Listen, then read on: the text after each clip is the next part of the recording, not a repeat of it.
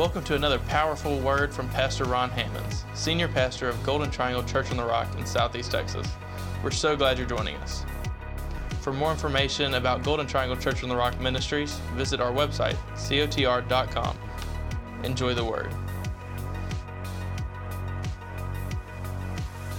Well, open up your words tonight. We're going to be going to Acts. We're going to be in chapter 18. And tonight we're going to talk about Corinth. I didn't have a real catchy, title for tonight. I thought about Corinthian companions, but that didn't really tell the whole story. And so we'll get to the story in just a moment. But before we start to read from the Word tonight, let me tell you, reputation is very important.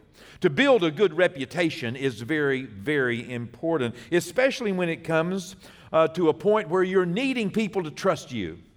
Whenever people who don't know you, are in a place where you realize that at some point they're going to need to trust you, then it's good for you to do a little bit of work in building a reputation. Not that you're trying to create a false sense of appreciation, but it is important that we pay a little bit of attention. In fact, Proverbs says that a good name is rather to be had than riches, than silver or gold. It's important that we protect our reputation, our good name.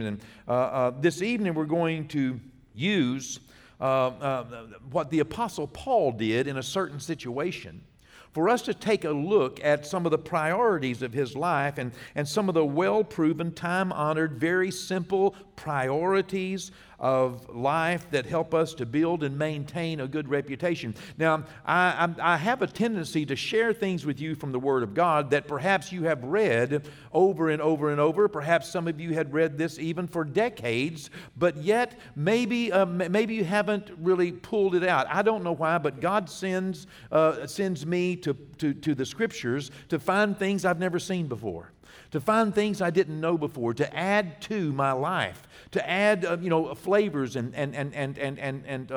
scents from the Word of God that make my life better, sweeter. And I apply the things that I share with you each week to my life, and I hope that you apply them to your life, because God is a very practical God. He's very spiritual, yet He's not always too spooky. Most of the time, God's Spirit is trying to help us be more normal and trying to be greater in our normal. In fact, if we cannot conquer the normal, ordinary, everyday, humdrum, day in and day out, mundane things of life, then we are probably failing. And one of the tests that we are failing is probably failing the test of being qualified for the extraordinary.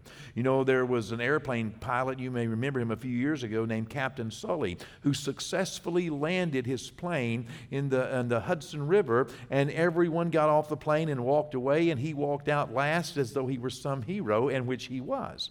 But according to his own personal testimony, he did not necessarily see himself doing something heroic, because he said that every day for all of his career, for decades, he had went through his checklist. He had done everything that he was supposed to do day in and day out in the ordinary, everyday, humdrum, day in and day out, routine, that routine of life. I'm a pilot. I have a couple of thousand hours of pilot in command time. I know what it's like to get into an airplane for the 100th time, for the I don't know how many times, for the 1,000th time, and sit down and open up that little checklist and go through this checklist. Master switch off.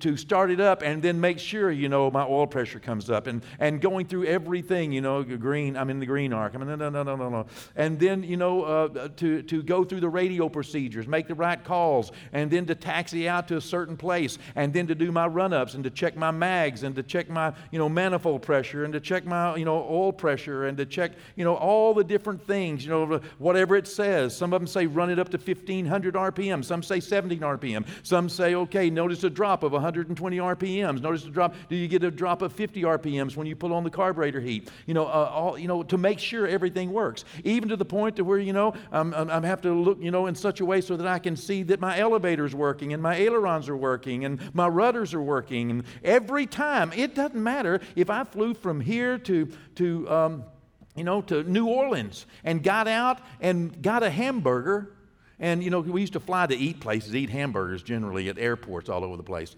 And then hop, and there I can see my airplane. But when I go back out there and get in an airplane, I know the importance of that. But, I don't have the 20,000 hours or whatever it was that Captain Sully had. But he said from his own, admission, from his own testimony, that what he did in landing that plane in the Hudson was not really all that, I'll use the word heroic. My word's not his. He said what he had done is that every day he had deposited a small amount into the bank of experience and into the bank of doing things the right way, doing it the right way every time. That mundane, everyday, day in, day out, humdrum, routine of life. And he said on the day that emergency happened, he had enough in the bank that he could make a huge withdrawal. Isn't that great? All he did was just call upon something that he had done well for so long and so many times. He had flown it so many times in his head, and all he did was his checklist, and all he did was just what you're supposed to do. It's designed. God has given us a checklist, and it's designed to create success, even in emergency situations. Even in things, we can't always control what happens or what goes on in our life or what we experience. But God tells us how to get through each situation, each circumstance of life. And many of those things are hidden. If we just read across them, they're hidden that we can so quickly miss some of the huge elements of a successful life. We see it played over and over. Thankfully, God tells the same story in so many lives. And this is one of those stories. We will discover tonight not only how to build and maintain a good reputation, but we're also going to take a look at how friends encourage friends, how important friendships are, how important companionship is, how important partnership is. It's that koinonia, that special spiritual relationships that we have with one another because we are born again, because we are going in the same direction, because we are connected by God, through God, as it were. As 1 John tells us, that our fellowship is not with one another as we might imagine, but our fellowship is with the Lord. And if you walk in the light and I walk in the light, John said, then we have fellowship one with another, for our fellowship is with the Father. And so when I'm walking in the light God has given me and you're walking in the light God has given you, then there is this special, what the Word of God calls koinonia, which is partnership, relationship, fellowship, or other words that word is translated in the Scriptures. And it means that special spiritual relationship that makes us productive in life. Okay? It is the sharing of a burden of life together that we do that encourages. And we'll take a look at that in its true form and the results of it. It was about the year AD 52 by the time we get to Acts chapter 18. You may remember here that the Apostle Paul in Acts 16 and 17 had a really tough time.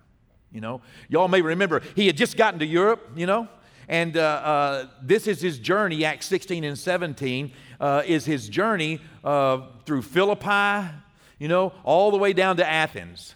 I mean, this guy had been through it. He's about 47 years old. He had a group of people with him whenever he got there to Philippi. And, he ended up being beaten and stripped naked and put in jail and, then saw a miracle. Then he was run out of town. Then he went to the next town and then he was run out of that town. And then he went to and over and over here, he had just encountered quite a lot of what I'll call disappointment. I mean, he wasn't happy he was being run out of town. I mean, we often think of the Apostle Paul as, he was preaching the gospel and he was persecuted. Oh, what a joy it was for him. I mean, come on now. He was stripped naked in public and beaten with rods. oh, what a joy for him. No, listen, it hurt. It didn't just hurt him physically, it hurt his feelings. Come on now, how many times can you be told that you're horrible before it kind of hurts your feelings? He had had people that he loved leave him. He had had people that he trusted no longer want to walk with him. He had had a kind of difficult time. He had gotten down all the way down to Athens. And by the time we get to the end of chapter 17, the Apostle Paul is kind of disappointed once again. And in fact, some scholars believe that the Apostle Paul was near depression because he had only had a little bit of fruit to show for his hard work in Athens. And he had, even though we imagine, Timothy had come to visit him, Silas, he had sent them back to Thessalonica. And so he was there in one of the rare moments of his ministry and when he is alone in the ministry. He doesn't have his partner. He doesn't have his team with him. He doesn't have his partners with him. And there he is talking to a bunch of people in Athens. These people are just, the Bible says the only thing that they were interested in is to hear something new. It gets so tiring to talk to people, and the only thing they want to hear is something new. They just, and they talk in circles. They're philosophers. They were, the students of Socrates and Aristotle, and they were, they were just, they were boring and tiring. Even though the Apostle Paul was a very learned man, he was a man of letters. He was an important man. His parents evidently had been, people of means because his father, at least his father, perhaps his father and his mother both were Roman citizens living in Tarsus, and they had to be people of some wealth and means because they were able to send him at about 12 or 13 years old all the way to Jerusalem to go into one of the major universities, the major school, to study under Gamaliel, one of the greatest teachers in the world at that time, and to study law. He became an attorney, a lawyer of the law of God to argue and to practice the law of God before the highest Jewish court in the world. I mean, they had one word, power of life and death. And he was learned, he was educated, but yet, don't you know that he was getting bored with all these people talking their philosophies in circles, and he was trying to explain to them, the unknown God, and it just, finally, we can see that he's kind of a little bit disappointed perhaps, maybe on the verge of being frustrated. He's alone, and so he leaves Athens. It's about a 56-mile walk. 82 of you are signed up to go with me this next year as we go from Athens down to Corinth. So that's where we catch the Apostle Paul. He's about 47 years old, about the year 52. He's now, by himself, as best we know. Listen, sometimes we need a break from before we have a breakdown on the way to our breakthrough. That's one of my many points. I preached that some, 15 years ago. But let me say it again. Sometimes we need a break from before we have a breakdown on the way to our breakthrough.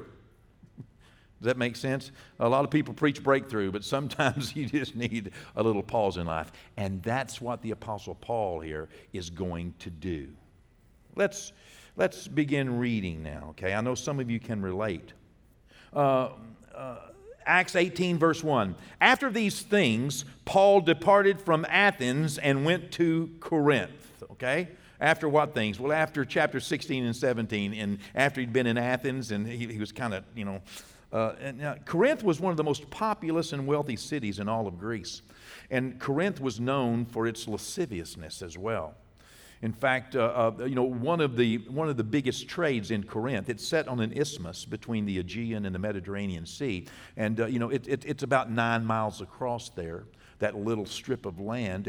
And people would come, from the Mediterranean and from Asia and Eurasia, and they would, unload their goods there rather than sell all the way around, and then they would be carried across land and taken on into Europe, and so on into Rome, Italy. And so Here, it was a very busy metropolis, and it was known as well for having this huge one, the big temple to the Roman goddess Venus, which equates to the Greek goddess Aphrodite, which is, whether you're, depending on what culture you're from, it's the goddess of sex, the goddess of fertility. The Romans added a couple of extras, the goddess of victory and the goddess of,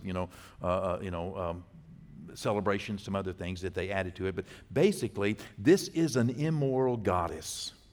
Okay, and there were in Corinth about 1,000 temple prostitutes that we read in history who worked for and were actually owned by the temple, and they prostituted these women out, and women and men both, for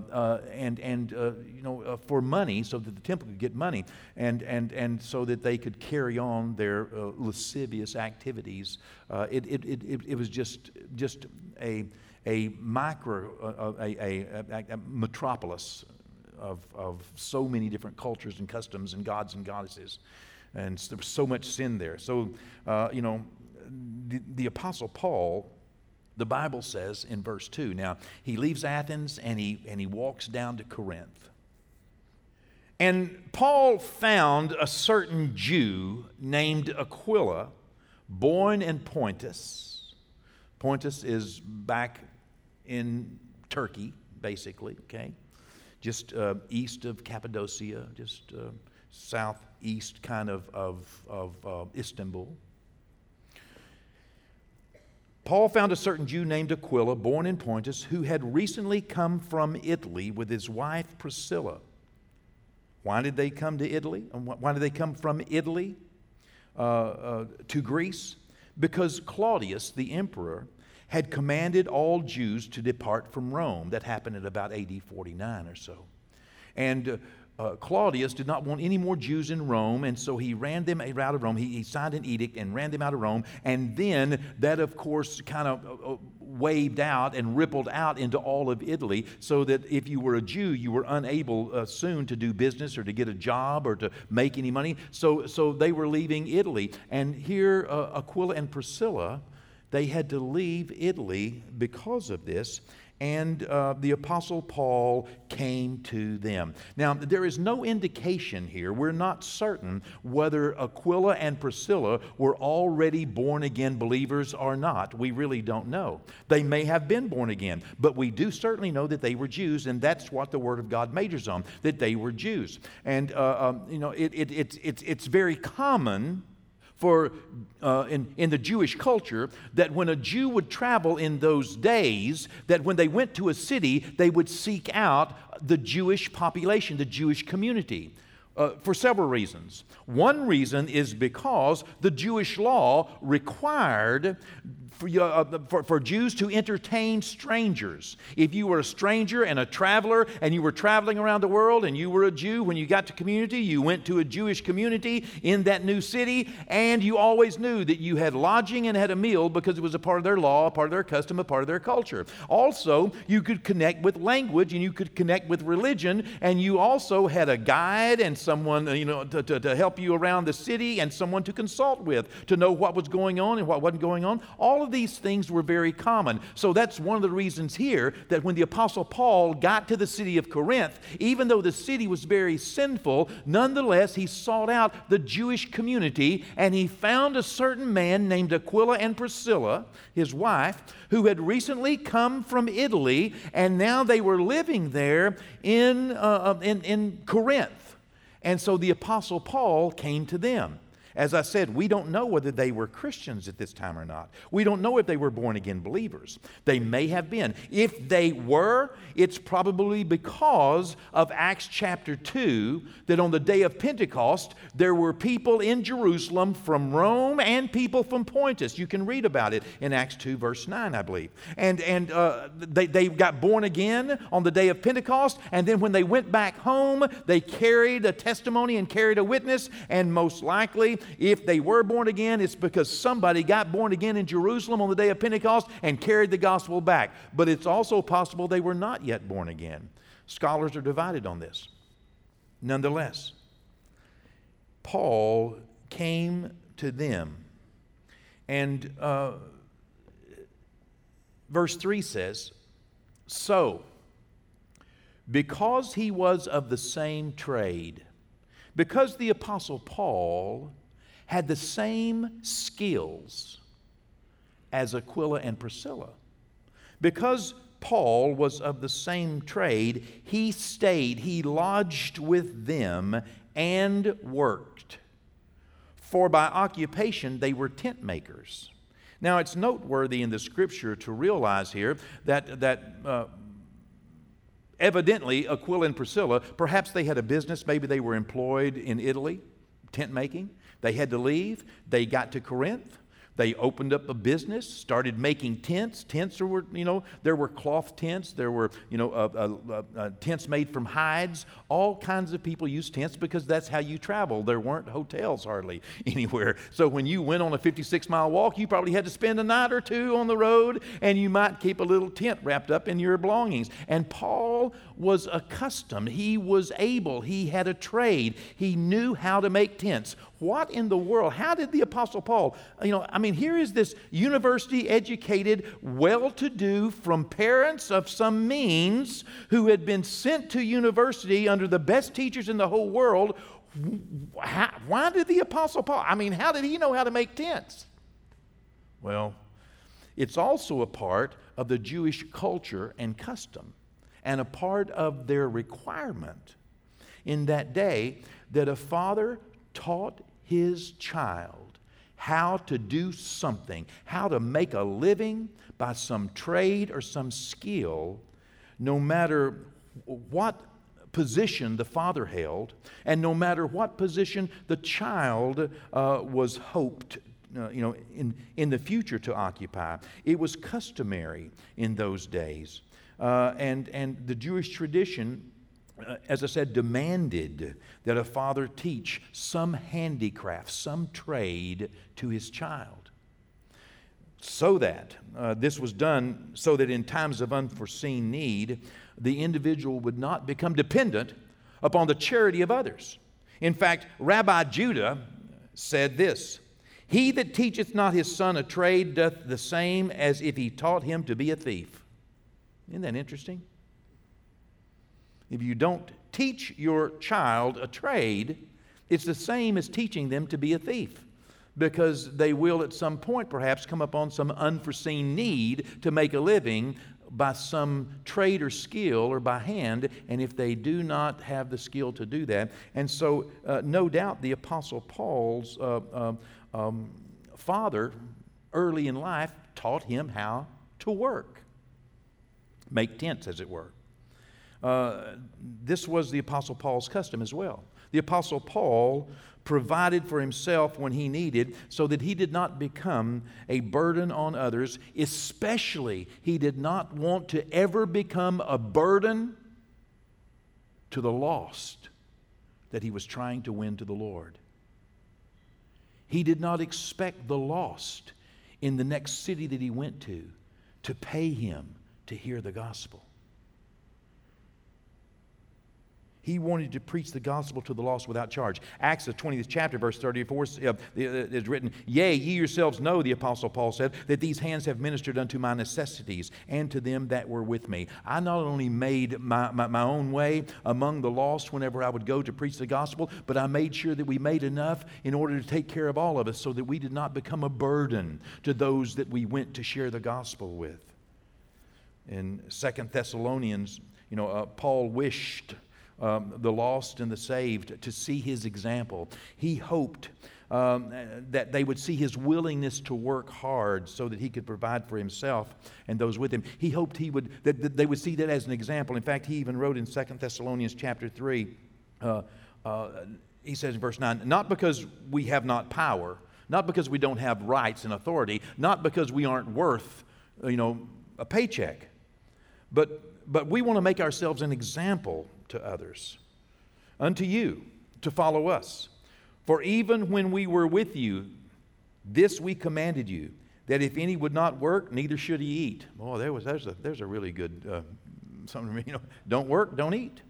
And this is what he taught. This is what he shared. So is it unreasonable that this is also what he lived? there should be no laziness or unwilling to labor among those who are considered to be in full-time ministry. There should be no unwillingness, no inability to labor and work, to not only to provide for needs, but also to promote the needs of the church. There are scriptures. There are a lot of scriptures that concern this matter that weigh on both sides of this equation. But it is not right in any profession, and especially according to the Apostle Paul, for ministers and those who profess the gospel to be unwilling or unable to do something to meet the needs in unforeseen moments. Acts 18 begins with Paul arriving in this new place, Corinth. And Paul is hoping to be accepted. You know that he is. You know that Paul wants to be accepted, because if he's not accepted, he will do no better in Corinth than he did in Athens. He needs to be accepted. He needs to be respected. Who is going to change their life? Who's going to listen to somebody that you do not respect? He needs to be accepted. He needs to be respected. He needs to be productive in the gospel. And he finds it reasonable that the very first thing that he did, now you know he had Jesus in his heart, but the very first thing he did is that he found him a job. Isn't that interesting? And he got him a place to live. I find that so interesting, okay? I find it very interesting here that the Apostle Paul went to a new city. He's by himself. Here he's needing, he's wanting to establish the church. He's wanting, people to accept him. He's wanting people to respect him. He's wanting people to listen to what he says. And so he knows the way to do that is to become respectable, to become acceptable, and to become productive first in his own life, first in taking care of his own needs. And so what does he do? He finds a place to live, he finds a job, and he starts working. In fact, there is no real indication that the Apostle Paul starts talking about Jesus right here. That might be a little hard to swallow. While I'm saying, hey, listen, let me tell you about Jesus, and by the way, do you have $5? You can't make it about money and your need whenever you are sharing the King of Kings and the Lord of Lords with people who do not know Him, do not love Him, do not understand what you're saying. Now, Acts 18 begins with the Apostle Paul here. He finds it reasonable to make friends. He finds it reasonable to interact with people. He finds it reasonable to take care of his needs. And he's hoping to persuade people.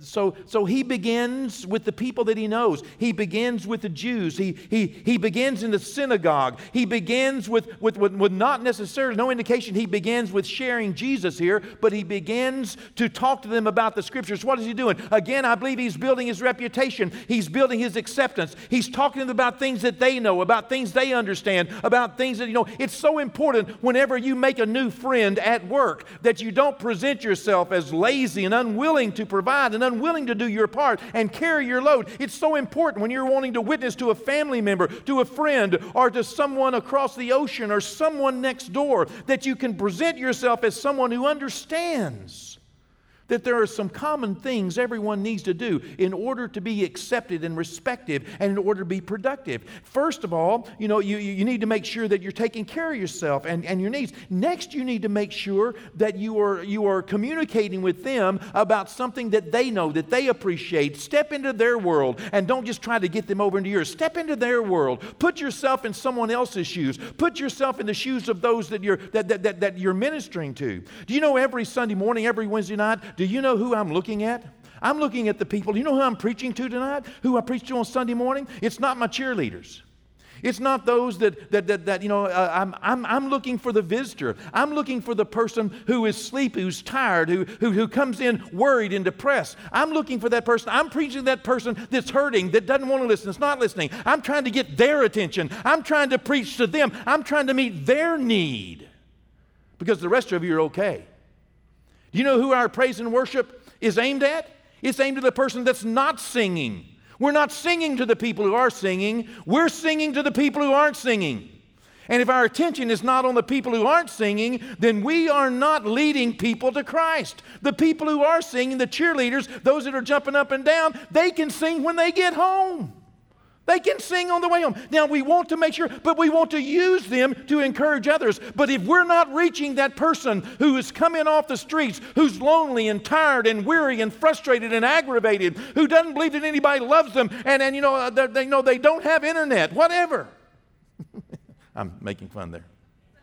If we're not reaching those people, if our contact is not with the non-worshipers, then why are we here?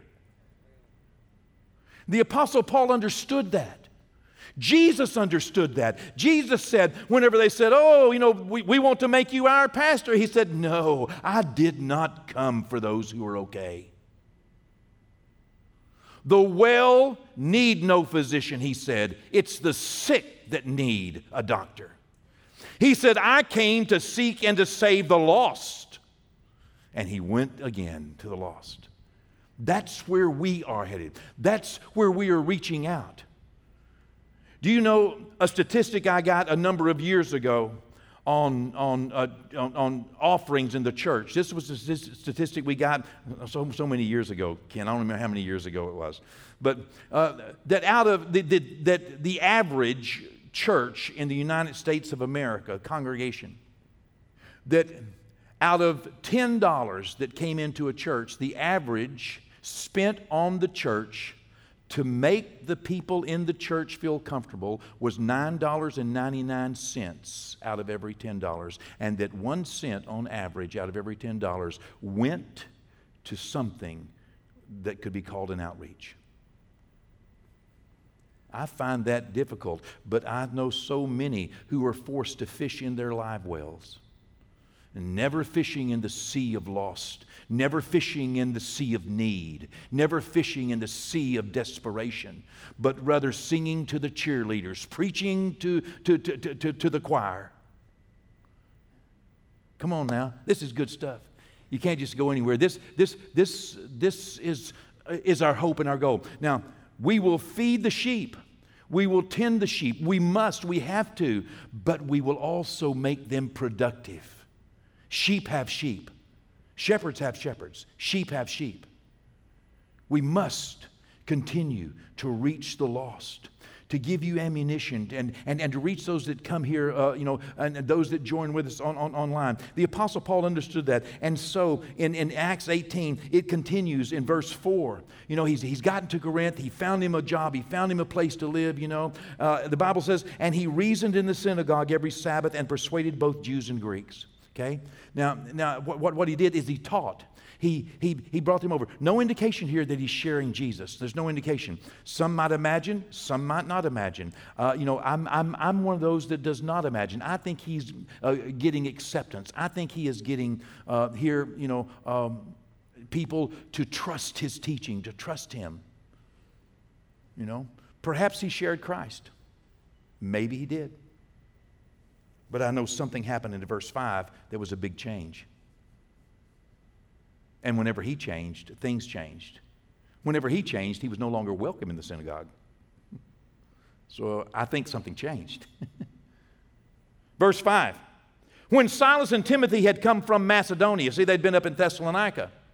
Now, he'd been there by himself, and he had a tough time. He had been, and he got him a job, and he's working. We don't know how long it took, and here he's going to the synagogue, and I believe he's building a reputation, creating acceptance as a good teacher of the law and a good teacher of the word, those things which he should do. He's talking about things they understand and about things that they need. He's getting into their world, and once that happened, and then Silas and Timothy came from Macedonia, and when that happened, Paul was compelled by his Spirit. All of a sudden, he got invigorated, he got animated, he got encouraged, and all of a sudden the Spirit of God rose up on the inside. You know how that can happen whenever all of a sudden you get a partnership and friend, and people start encouraging, iron sharpens iron, and all of a sudden when Paul and Timothy got there, he got compelled, and he testified to the Jews. That's when he testified to the Jews that Jesus is the Christ. Christ. I think he was setting them up all along and telling them, Messiah is supposed to come and giving them scriptures on Messiah. And then I think he went in one day and says, okay, now boys, I want y'all to know that Jesus is the Christ. He is the Messiah, the Savior of the world, and he'll save you. And the only way to salvation is through Jesus Christ.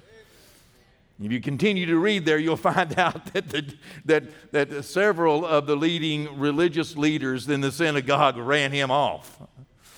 And he said, fine, I'll go to the Gentiles. And there they raised up a great church in Corinth.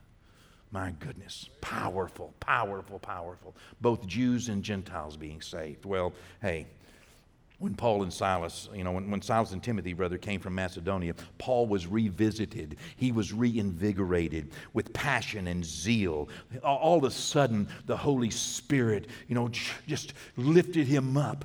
Maybe they started working so that he could get a little rest. I don't know. But he re-engaged in presenting the gospel of Jesus Christ to the Jews. Anyway, tonight, my takeaway, number one, God always has something wonderful for us right after this. That's what it said in the verse 1, after these things. He went through a real tough time, but God had something wonderful waiting on him.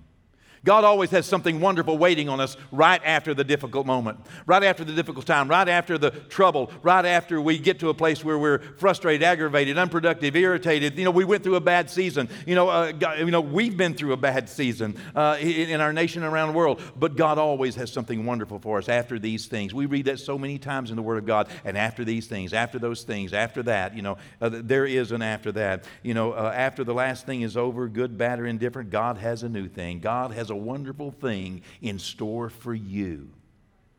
Okay? Without regard, without respect to what you have been through, God has something wonderful waiting on you. Number two, if any will not work, they should not eat. I enjoyed that. There's a difference between cannot and will not. There's a difference between somebody that cannot and somebody that will not. A willingness. Sometimes the first thing we need to do is do our part. And that's what the Apostle Paul did, was his part. He understood his part, his necessity, and he was reaching out to meet that necessity. And then a third thing that I take away from this is companions can encourage and help us to get back on track with God. Here Silas and Timothy came down and helped the Apostle Paul. All of a sudden, he got reinvigorated. He got animated. He had some good companions. And I close this tonight by asking you, how good of a companion are you to others? Are you inspiring, encouraging, invigorating, animating others in your life? How good of a companion are you? Are you the reason they're getting back on track? You can be. Thanks again for joining us for another exciting message from Pastor Ron Hammonds. Visit cotr.com and subscribe to all of our social media platforms to stay up to date. As well, receive more encouraging messages from our pastor and details of the work we're doing both in our community and communities like ours around the world. Today and every day, God bless.